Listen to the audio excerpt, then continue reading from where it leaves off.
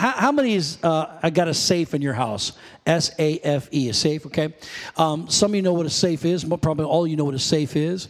It's to keep your valuables, right, in there, or things that are important to you, paperwork, stuff of that nature. It could be a gun. You want to keep it locked away. So it's a safe. It's something that's valuable to you, something that's important to you. And how many realize you have to have the right combination, sequential combination, in order to get to those valuables? Somebody say amen. So I want to talk about getting the right combination. We're finishing our sermon series entitled The Seed Effect. I don't care how much you think you can make a Big Mac, okay? And we've all tried to make the Big Mac sandwich, right? Everybody's at least had it probably one time in their life, a Big Mac. Unless you've got 2 all-beef patties, special sauce, lettuce, cheese, pickles, onions, on a sesame seed bun, you ain't got a Big Mac. Come on, someone say amen to that. I remember they had that promo back in the 70s. You had to say it real fast. All of us kids were lined up. Me next. Okay. We had to say it real fast before you get a free Big Mac. All right. So you had to have the right combination in order for that to take place. Same thing with this Christmas. My kids know it's a tradition in our household. It was a tradition in my household, too, growing up, that we're going to have a big Italian meal. So we have spaghetti, mazzacholi, you know, the stuff, right? All the stuff. And so I make it. That's kind of one of my things I love to do. So I'll make it. And so I got to go to the store, and I got to get all the right ingredients. Got to have the proper combination. I got to have my tomatoes. I have to have, and look, y'all, I like to have, I'm kind of an Italian snob, so I got to have imported tomatoes. Come on, somebody. American tomatoes probably do just fine, but I got to have the imported tomatoes. And then I got to have my onion. Come on, somebody.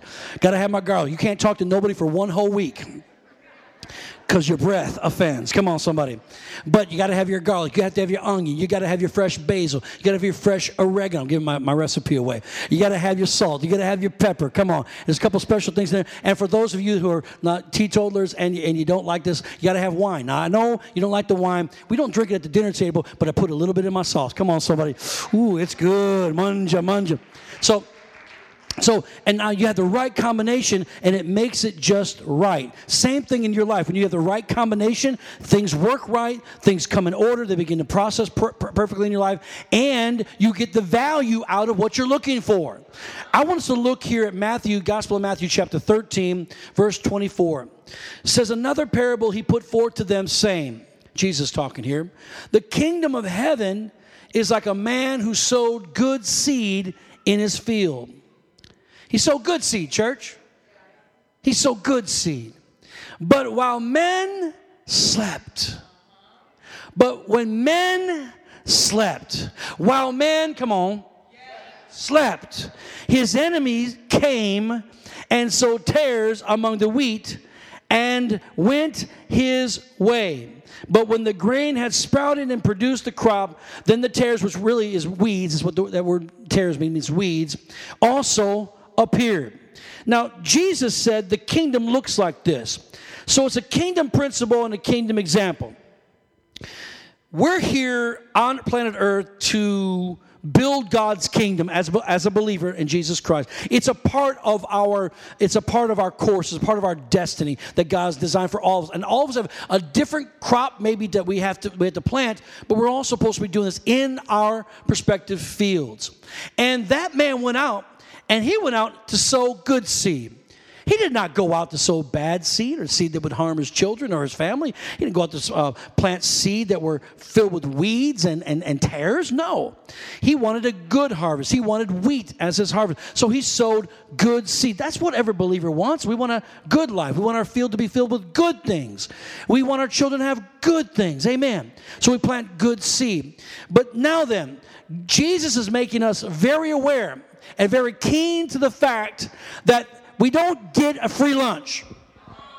In other words, as hard as I'm working to get a good crop out of the good seed that I'm planting, there is a bad devil who is my enemy that's trying to oppose me and stop me from getting the harvest that I'm supposed to have. So number one, I've got to recognize after I sow good seed, I've got an enemy that's trying to make sure that that harvest does not come up. And what he does is he comes at a time that we think not. The devil doesn't just come when everything's going good. The devil doesn't come when you're on fire. The devil, he knows better than that. To come when you're praying in tongues. He don't come when you're worshiping and praising. We'll get to that in just a little bit. He comes when men sleep. Not talking about your natural 8 hours of sleep or whatever you get for sleep. I'm talking about when we're asleep at the spiritual wheel of our authority. And we're no longer doing what we're called to do. We're not faithful in the place we're supposed to be. Come on, talk to me, somebody. We're no longer being obedient to what God's asked us. We become complacent. Church once in a while, read my Bible once in a while, give my tithe once in a while. Now, Tom, this is not a once in a while gospel. That stuff will get you killed. I'm prophesying to somebody. You don't play games in the kingdom of God. This thing's for keeps. This thing's for real. It's for eternity. So what are we saying? We're saying, I got to recognize that when I sow my good seed, there is an enemy that wants to come by, and he will not come when I'm standing guard. He'll wait till I'm watching television. He'll wait till I'm at the movies. He'll wait till I forget about praying for the weekend. Because he knows one weekend will turn into two real quick. He understands how we think. Come on. He waits till I fall asleep. And when I fall asleep, he comes by and he plants the wrong seed in my good crop with my good seed. And now the tares are mingled with the wheat, man. And I can't distinguish them yet, because when they begin to come up out of the ground and sprout and grow, they look identical. So I know I've got a problem, but I don't know how to fix the problem. And verse 27 says, so the servants of the owner came and said to him, Sir, did you not sow good seed in your field? How then does it have them weeds? There's always somebody wanting to look at your life. Isn't it easy to look from a distance and see all the wrong somebody's doing? Always somebody want to judge you for where you're at. Does anybody know what I'm talking about? I thought you sowed good seed. What happened? If you're so good, if you're so special, what happened to your harvest? Can I tell somebody today that I've got another theory about it? That if you've got some weeds in your garden, it's not because you did something wrong. It's because you threatened your enemy, and he knows there's a good crop about to come out of your life. So he took an opportune time to sow discord, to sow dishonor, to sow distrust. Come on! That's what the enemy does.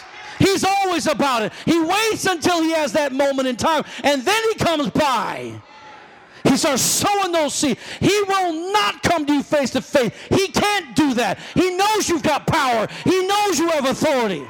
But then you got some bozo who calls himself a Christian wanting to judge you and where you're at. That same person ought to look at the life of Paul, who wrote 2/3 of your New Testament. He, what the Bible said, for 3 days and 3 nights, I've been in the deep, almost drowned to death. He said 3 times, I've had 39 stripes laid upon my back. I've been in chains. They killed me one time and threw me out for dead, but I'm still standing here, and I'm writing your book called the Bible, which is inspired of God. God can use your disappointment. Come on. And they would have judged Paul. That's why he told Timothy, do not be ashamed of my chains. Because everybody was running away from him, thinking of God before him. Why is he always in jail? Why has he always got turmoil? Why? Because he had a special anointing on his life. But out of that suffering, God was going to bless hundreds of thousands and millions of people.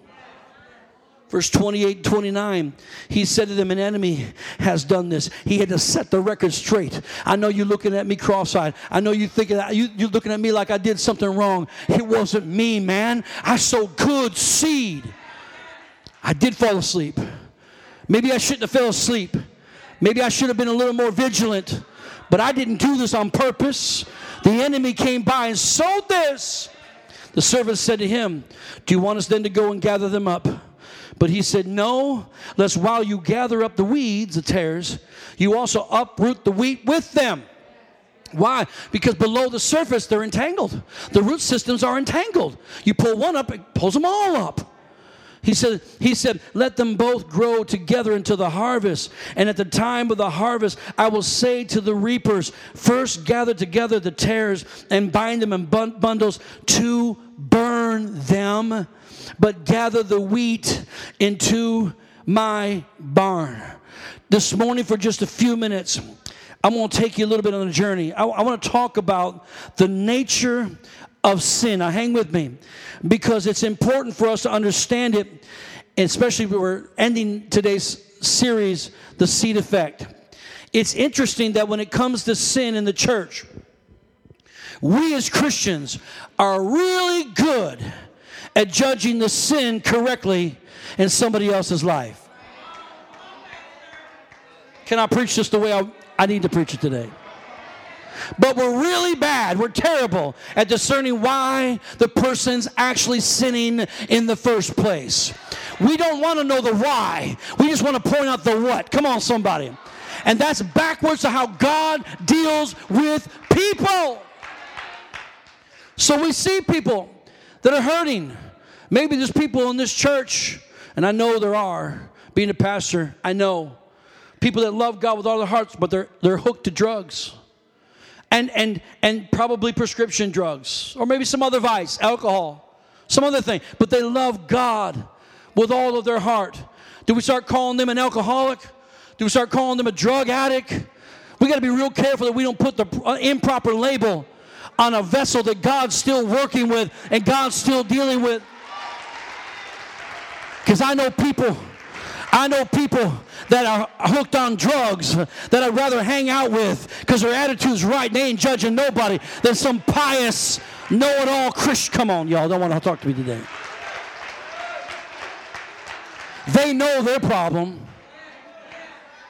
And they never have. I've never drank alcohol. I've never smoked. Good for you. That's good. Praise God. That's really nice. Good for you. But you lie all the time. You sow discord. You talk about your pastor behind his back every chance you get. Why are you so good? Can we just go ahead and tell the truth and shame the devil? Hallelujah. And I tell you, my wife and I, we came to this city, and God gave us Isaiah 61. And he said Isaiah 61 will become your mission for that church, your vision, and your purpose. And Isaiah 61, we came, the very first message I preached on Layton Avenue at the Howard Johnson, now the Airport Inn. And the first message I preached was Isaiah 61. Did you have any notes? That was my notes. I prophesied. I spoke what I saw, what I believed was going to take place in this city. And God said that this is what he's gave me. And by the way, it's the Old Testament, but God then says, he gives it to Jesus to speak in the New Testament, and Jesus pronounces it. Isaiah 61. He said, this is who I am, and this is what I've come to do. And now if we're the body of Christ, we're his church, then we should say, this is who he is, and this is what he's come to do. For the Spirit of the Lord God is upon me, for he has anointed me to preach the gospel to the poor. You see, we got to understand that there are people that are impoverished not only in their natural needs, but also in their spiritual needs. Come on, somebody. To heal the brokenhearted. And the Bible says we're here to open the prison doors to those who are bound, to open the eyes of those who are blind, to preach the acceptable year of the Lord, the day of the vengeance of our God, to console those who mourn in Zion, to give them beauty for ashes, the oil of joy for mourning, the garment of praise for the spirit of heaviness, for they shall be called trees of righteousness, the planting of the Lord, that he may be glorified. He said, son, when they walk through the back door of your church, you don't label them. You don't call them what everybody else has called them, a misfit of society. You don't call them a reject. You don't call them a drug addict, prostitute. You don't call them a fornicator. You call them the way that I see them, as a tree of righteousness. We got to learn to call those things that be not as though they were. When God sees you, he sees you, not your sin.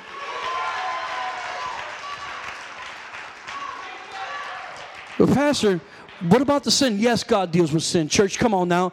Don't do me like that. You know what the Word of God says. He does deal with our sin. Absolutely. And he can't deal with sin that's not repented. So if you're in sin, you've got to repent. And that's how you get the blood of Jesus to cover you. No doubt about that. But I'm trying to teach you something else. I'm trying to teach you how God sees you. He doesn't look at the what. He looks at the why. He wants to heal you. So he's got to deal with why you're a sinner. Why you do these things that you do. And he sees something deeper in you. I just want a church that doesn't have their finger pointed at people all the time. And we have that church here. We're going to keep that church. One of the things One of the things, highest compliments I've ever gotten in this church is, Pastor, we love you because you keep it real.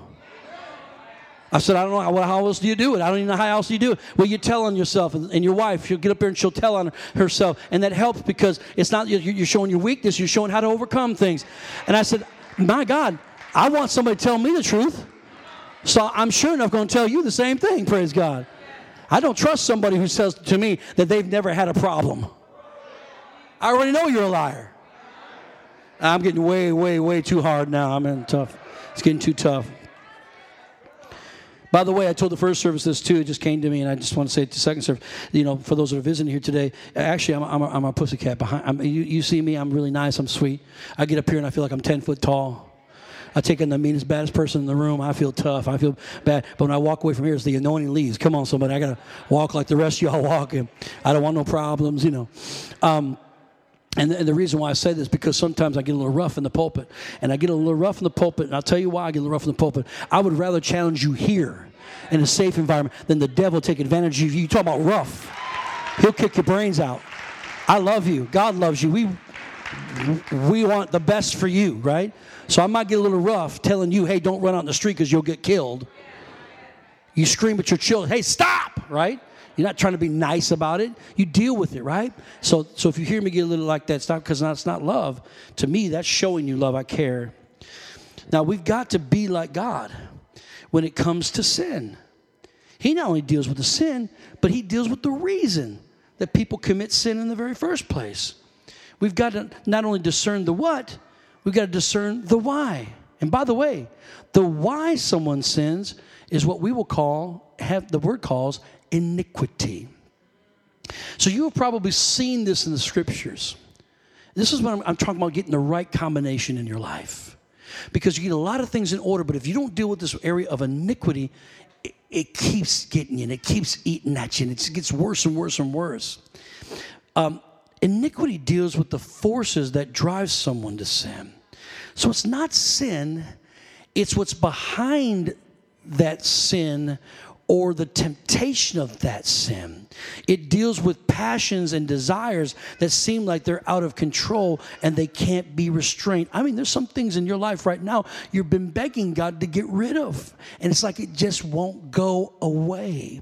It may not be the regular old sin that we commit on a daily basis that we need Jesus' forgiveness for or his blood to cleanse. It could be something much more rooted than that. And I want to bring you into that place to actually begin to think possibly that this might be what I'm going through. Because if you don't deal with iniquity, the pull to sin, or the push, I should say, to sin, then condemnation will be the result of it. So what happens is, because it's a cycle that you continue to repeat, what happens is the devil will come along and condemn you. It's like putting you in a jail cell, locking the key, and throwing it away and say, this is what you deserve because of your actions. And condemnation is a result of guilt and shame.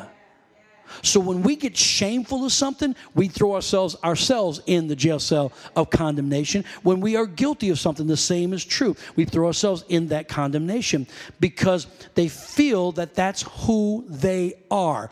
In other words, they align themselves with their iniquity. You must not do that. You are not the sin you commit. You are not the root of your past. I'm sorry. No, I shouldn't say I'm sorry. I want you to know that you're more than that. And I want this church to be a church where people can come and feel safe, that they aren't going to be judged for what? For struggling with their sin. I'm well aware, as the pastor of this congregation, that there are people in this church that are not perfect. I'm going to take an educated guess, and I'll say about probably 100% of the people.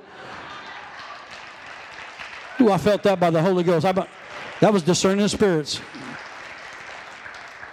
Are not perfect, probably.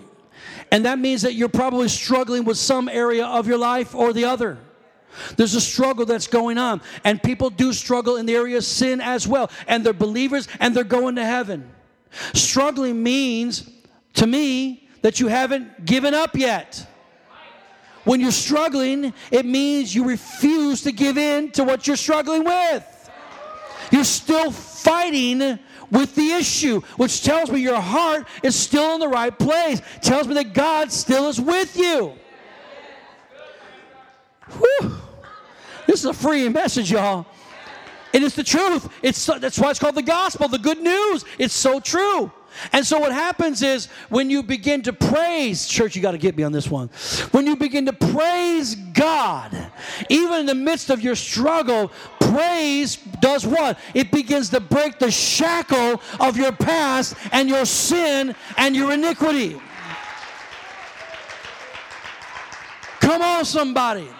That's why I'm so grateful to have some anointed worship leaders in the house that lead us every Thursday, every Sunday. Oh, but if they're not around and it happens to be a Monday afternoon, come on, somebody. I know how to get before my God and give God a shout. I don't praise Him because of my struggle. I praise Him in and through my struggle, knowing that my God will deliver me. Last week I had some things happen, and I wasn't happy about it. And I was in just kind of one of those, moods. Y'all been in a mood before? Woke up on the wrong side of the bed. Don't even know why you're aggravated. Just aggravated. And I knew I had to get my attitude right. And I was upset about some stuff. And I said, I got to go down to church to pray. That's when I started talking. I can't wait to get to church. I got to go down to church and pray. We got to say, your attitude's already wrong. I got to go down to church and pray. See you, baby. Go down to church and pray. And so in my mind, I'm going, when I get there, I'm going to let it all out. I'm going to let God know some stuff. As if He don't know, but I'm going to let Him know. And I'm going to let Him know what's going on in my world. And I didn't say the word complain, but that's exactly what I was planning on doing. In my mind, I was just going to show Him what's in my heart. I want to reveal to you what's in my heart, Lord. I got to get it out of my heart. But truthfully, what I was trying to say, I want to complain. I want to let you know how unfair it is right now. Come on! So I couldn't wait to get to church so I could get that out. Praise God. I come in the church. I come in, flip the lights on. I come in the back of the church, and instantly I feel the presence of the Lord. Oh, His presence is so wonderful. And I felt His presence.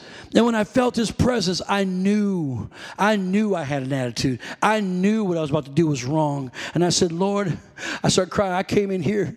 You know how you do. I came in here to complain. I came in here to tell you your business and how you should do life for me, God. But I want to let you know I love you, and I'm so thankful. And I started going through everything. I'm thankful for my life. I'm thankful for my wife. I'm thankful for my kids. I'm thankful for my I'm thankful for my beautiful church. I'm thankful, Lord God, for the call of my life. I'm thankful. And I begin to shout. I begin to praise. I took off running one time. Come on, somebody. And I was excited. I noticed all of a sudden courage and strength came upon me. Why? Because I went from a place of being discontented, come on, somebody, to a place of joy. And the joy of the Lord is your strength. Hallelujah. I think we ought to give the Lord a big shout right now. Hallelujah. Yes, Lord. Hallelujah. Iniquity also means to be bent or twisted. In other words, it's something you try to pound out, but it's always got that little notch there. So I always want to spring back into the place that it was. It's like a proclivity towards something. You just keep going back to it over and over and over again. And that's why the Bible or Jesus said, you must be born again. If you're not saved, there is no hope. If you're not saved, you need to get saved today. What do you mean by that? You need to be born again. Why? We're not talking about entering your mother's womb for a second time. Jesus talked about that with Nicodemus. No, he's talking about a spiritual birth. A rebirthing, if you will. Why? Because you were born wrong the first time. You were born into sin. And so we have to be cleaned up of that. So when you're born again, it's like you get a fresh start, a brand new start. And by the way, it's so easy. All you have to do is say, Jesus, forgive me. I've been a sinner. I've been rotten. I haven't done life right. And you did everything perfect. And I ask you to forgive me and come into my life and be the Lord of my life. And from this day forward, I'll follow you. And that's as simple as it is. You give your life to Jesus. He comes into you, cleanses you from all unrighteousness, and gives you a new start. So the first way you got to look at this thing, if you've been born again, you don't have to be held to the root system of past, because the iniquity, the Bible says, can visit up to the fourth generation. That means what your great-great-great-grandpappy or grandmammy did. If they didn't deal with it then, you might have to be dealing with it now. And if you don't deal with it, your great-great-grandchildren, come on, will have to deal with it in their lives. Am I talking to at least 2 people here today? And I don't care how old your kids are, you're still, if there's breath in your lungs, there's still authority God's given you to change this thing and break that cycle. And if you're born again, you're already on your way, because the Bible said you are a new creation in Christ Jesus. You're not subject to your past any longer. And there are examples of this throughout the Word of God. And using the life of David, we see this with David and how he suffered rejection. And how that rejection haunted him. Because remember when Samuel came to anoint a king out of the house of Jesse with his daddy, and Jesse brought all the boys in, all the sons in, but one. Why? We don't know why. We can surmise, but we don't really know. But we know he was left keeping a few sheep for his father, while Samuel looked over the boys to see who would be king. And of course we know that none of them were chosen. He said, "You have another son?" He said, "Well, yeah, I got David, but surely not David." I mean, can you imagine the rejection that David must have felt? We don't know that this is more than one time. We don't know this is how, we don't know. But we can see the pattern of the rejection in his life, and how he didn't deal with it, and how that he did sin. And we find out that he has a son named Absalom. And Absalom, we look at him as the bad character because he didn't do right. He was the one that was the son that felt that he had the need to tell everybody, hey, the king won't hear you. The king, he's busy, he's doing his thing. And, after all, he doesn't care like I care. And the Bible says he would kiss the babies. He was politicking. And he would kiss them and say, but I will hear you out. I will hear your matter. And the Bible says he stole the hearts of Israel away from David. That was David's son. Do you know why? Because Absalom felt rejected his whole life. Absalom felt like Solomon was more loved than him, and that he was the only one that really mattered. And so Absalom felt like he wasn't a part of the family, and he felt rejected. And Absalom ended up dead. Why? Because we're not willing to take care of the things that we're dealing with in our own lives. Our children will have to now take up from there. David also was another one. He could have any woman he wanted. He was the king. He had a couple wives. He was a man of war. He was incredible strategist, psalmist, prophetic, amazing man of God. And yet he just couldn't help himself. He had a problem with lust. And he looked over his wall when he should have been out to war with his other comrades and all of his subjects. And he should have been there. He was always out to war. There was time for the kings to go out to war. And he looks instead, he sits home and looks over his wall and sees Bathsheba taking a bath. And he knows who she is because her husband is a captain in his military force. And so now here we have the instance. He looks over and sees her, and he says he wanted her and sent word to have her come. And he brought her into his chambers, had sex with her, and she became pregnant. He knew he had sinned against God. And the baby died. He begged for mercy, no mercy shown. Baby died, and then Solomon came as the second child. And out of that, Solomon was raised up to become the next king. Now watch this. What was the biggest issue that Solomon had in his lifetime? He had a lust issue. He didn't have 2 wives, 10 wives, 30 wives. He had 1,000 wives. What are you going to do with 1,000 women?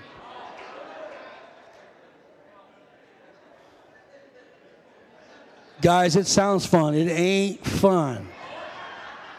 Because they will only want you to be with them on top of all that. Praise God. Let me tell you something.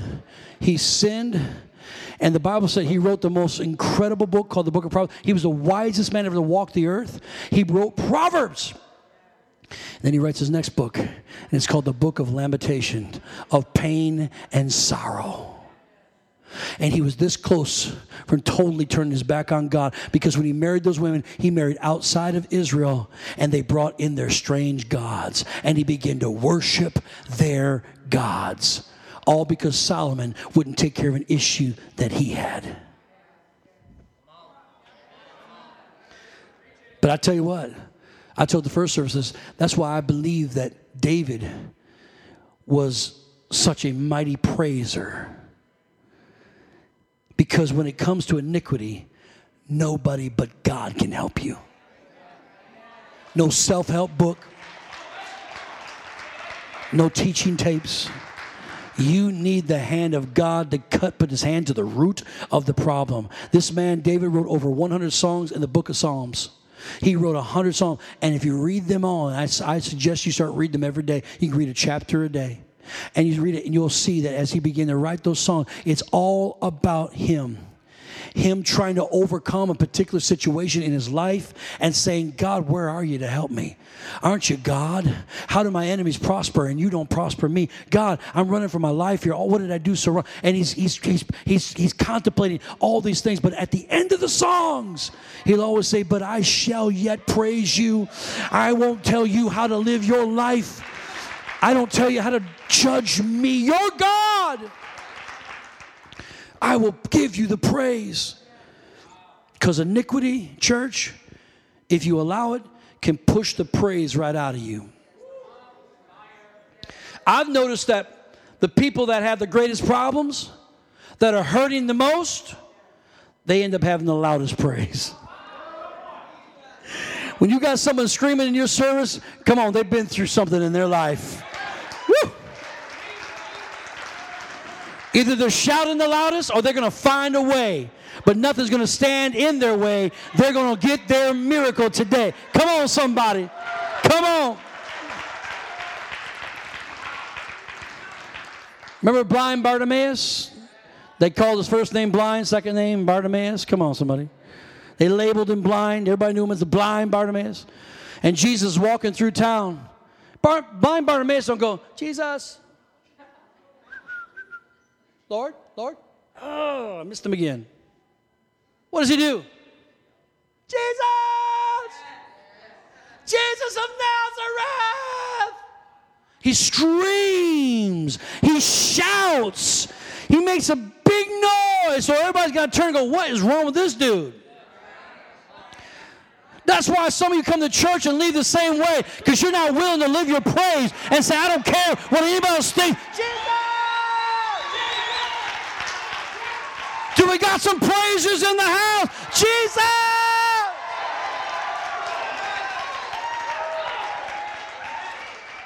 Acting all sweet and cool and keeping your heels on and your makeup right and grabbing the chair in front of you and expecting God to do something for you. You got to get God's attention. Every time I read about faith, faith shows action. And he got the Lord's attention and stops. They said, don't. He said this, blind Bartimaeus. Come on, he's always making noise. Yeah, but I want to talk to him. I heard a cry. He goes and says, what do you want me to do? My sight, Lord, be it unto you according to your faith. How do we know you got faith? You got to shout.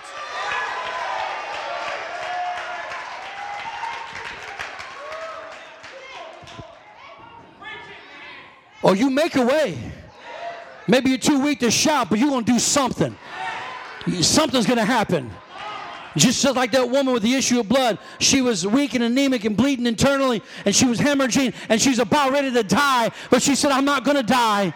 Jesus is walking by, and I'm going to get my way to him. And nobody could get to him. The Bible said the press was so hard around him that nobody could get to him. But that woman said, I've got to get to him. I got to get to him. And she made her way to Jesus and fell down and touched the hem of his garment. And he looked and said, who touched me? Jesus, everybody's been touching you. Don't you see the crowd? Yes, but somebody touched me like I've never been touched before. For your power, virtue, anointing has gone out of my body. Hallelujah. Amen. How about the man that was paralytic and he was on his bed, couldn't do it for himself. He couldn't walk for himself, but he can organize a few friends. I don't know what you guys got going on today, but I heard there's Jesus in town and I got to get my miracle. And I know y'all do got things going on. Everybody got picnics to go to and you got to get to work. And I know that you got to get your house fixed up and all that. But I need a miracle. Would you help me? That's faith. Yes, sir. They tied him up to his bed, put him on their shoulders. They couldn't get to Jesus. He was inside somebody's house, and there's a massive crowd outside the house. And you know what they did? They got themselves on top of that roof, and they tore that roof up. Talk about raise the roof. Come on, somebody. They tore the roof off that place and let that man down in the middle of a meeting. Could you imagine us having a meeting right now in this place, and all of a sudden, and they're ripping a hole in my new roof? That cost us some money, did it not? $125,000. I wouldn't want them putting a hole in my roof. That was somebody's roof. He didn't care. I'll pick up the expenses. I'll do whatever I do. But today, I will not be denied. I'm going to get a miracle. I'm going to get my breakthrough.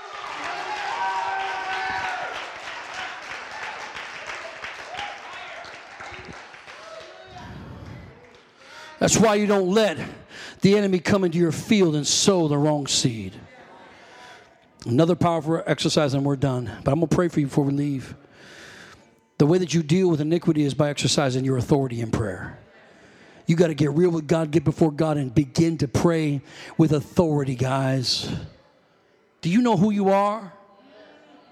Because if you don't, the devil will always use you as a welcome mat. He'll wipe his feet right off on you.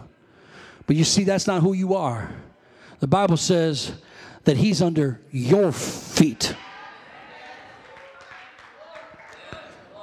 Jesus said in Mark 3:27, no one can enter a strong man's house and plunder his goods unless he first binds the strong man and then plunders his house. So what does he do? The devil comes by. He knows what the goods are in your life. He knows what the goods are in your field. He knows the goods are in your home with your children. And what he's got to do, he can't just come in. He's got to bind you first. And the way he binds you is through iniquity.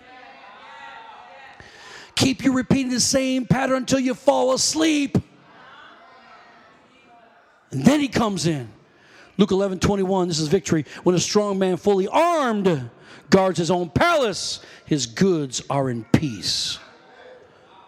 So an iniquity is sin that has been handed down through your lineage, that has never been dealt with properly. And we see that throughout the scriptures, but I can't get to everything today.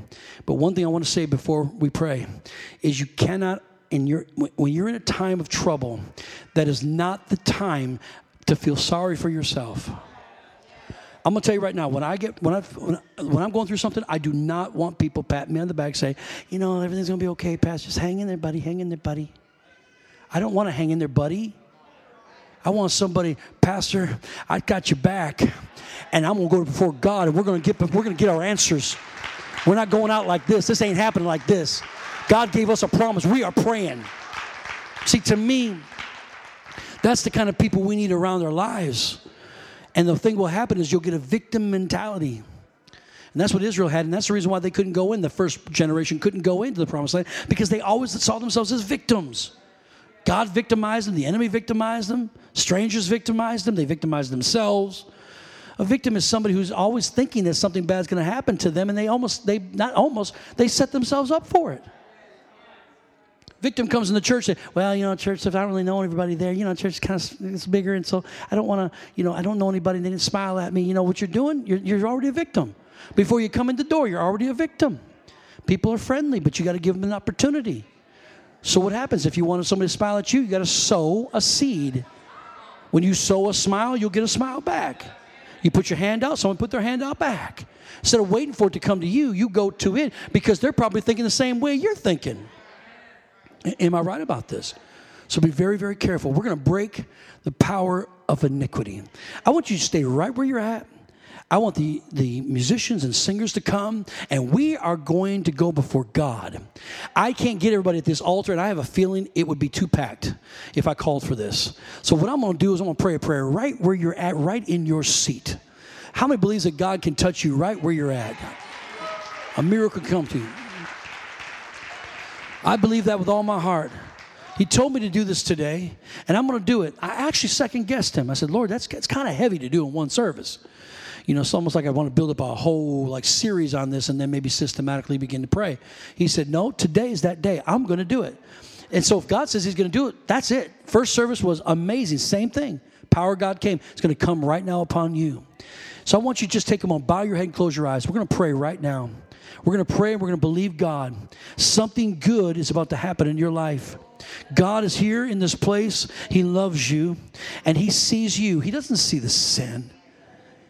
He sees you. With your head bowed and your eye closed, let me just say something to you. I'll prove to you he doesn't see your sin. Because Jesus became sin for those who knew sin, though he knew not sin. To become the propitiation or the forgiveness of our sin. He became the sacrifice. Just like the priest in the Old Testament would put his hands upon the lamb. He would transfer the sin of the nation upon the lamb. God never again looked at those people for 1 year. For 1 year, he never looked at them with the sin. He looked at the sacrifice. The eyes were on the sacrifice. Jesus is our sacrifice. And his eyes is upon his eyes is upon him. And now we have the forgiveness and mercy of God. But if there is something between you and him, something that's in the way, then you need to ask God right now in this moment. Forgive me, Lord. Matter of fact, let me lead you there. And if you're away from God, I want you to say this prayer too, because you need Jesus in your life right now. You need forgiveness of sin. If you don't know the Lord, today is your day.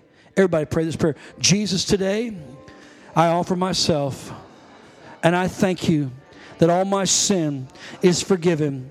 I have sinned. I have fallen short of the glory of God. I admit it. But today I ask, forgive me, wash me, cleanse me as white as snow. I believe, Jesus, you are my sacrifice, and that's good enough. I don't have to do anything else. I don't have to earn it. I don't have to buy it. I just simply receive it by faith. I'm cleansed right now. Lord, I ask that you would now come and lay your axe, your word, to the root of my iniquity. In the name of Jesus, I rebuke it and I command it to loose me and my family.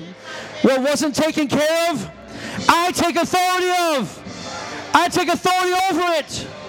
In the name of Jesus, I command you, loose me, let me go. I command freedom. Satan, take your hands off of my life. You will no longer manipulate me or control me. I relinquish your authority. Whatever's bound on earth is bound in heaven. Whatever's loosed on earth is loosed in heaven. I bind you for attacking my life, and I loose you from your assignment in my life. Jesus, you are Lord. You are Lord. You are Lord. And your blood stands against this now. In Jesus' name, I am free. Whom the Son sets free is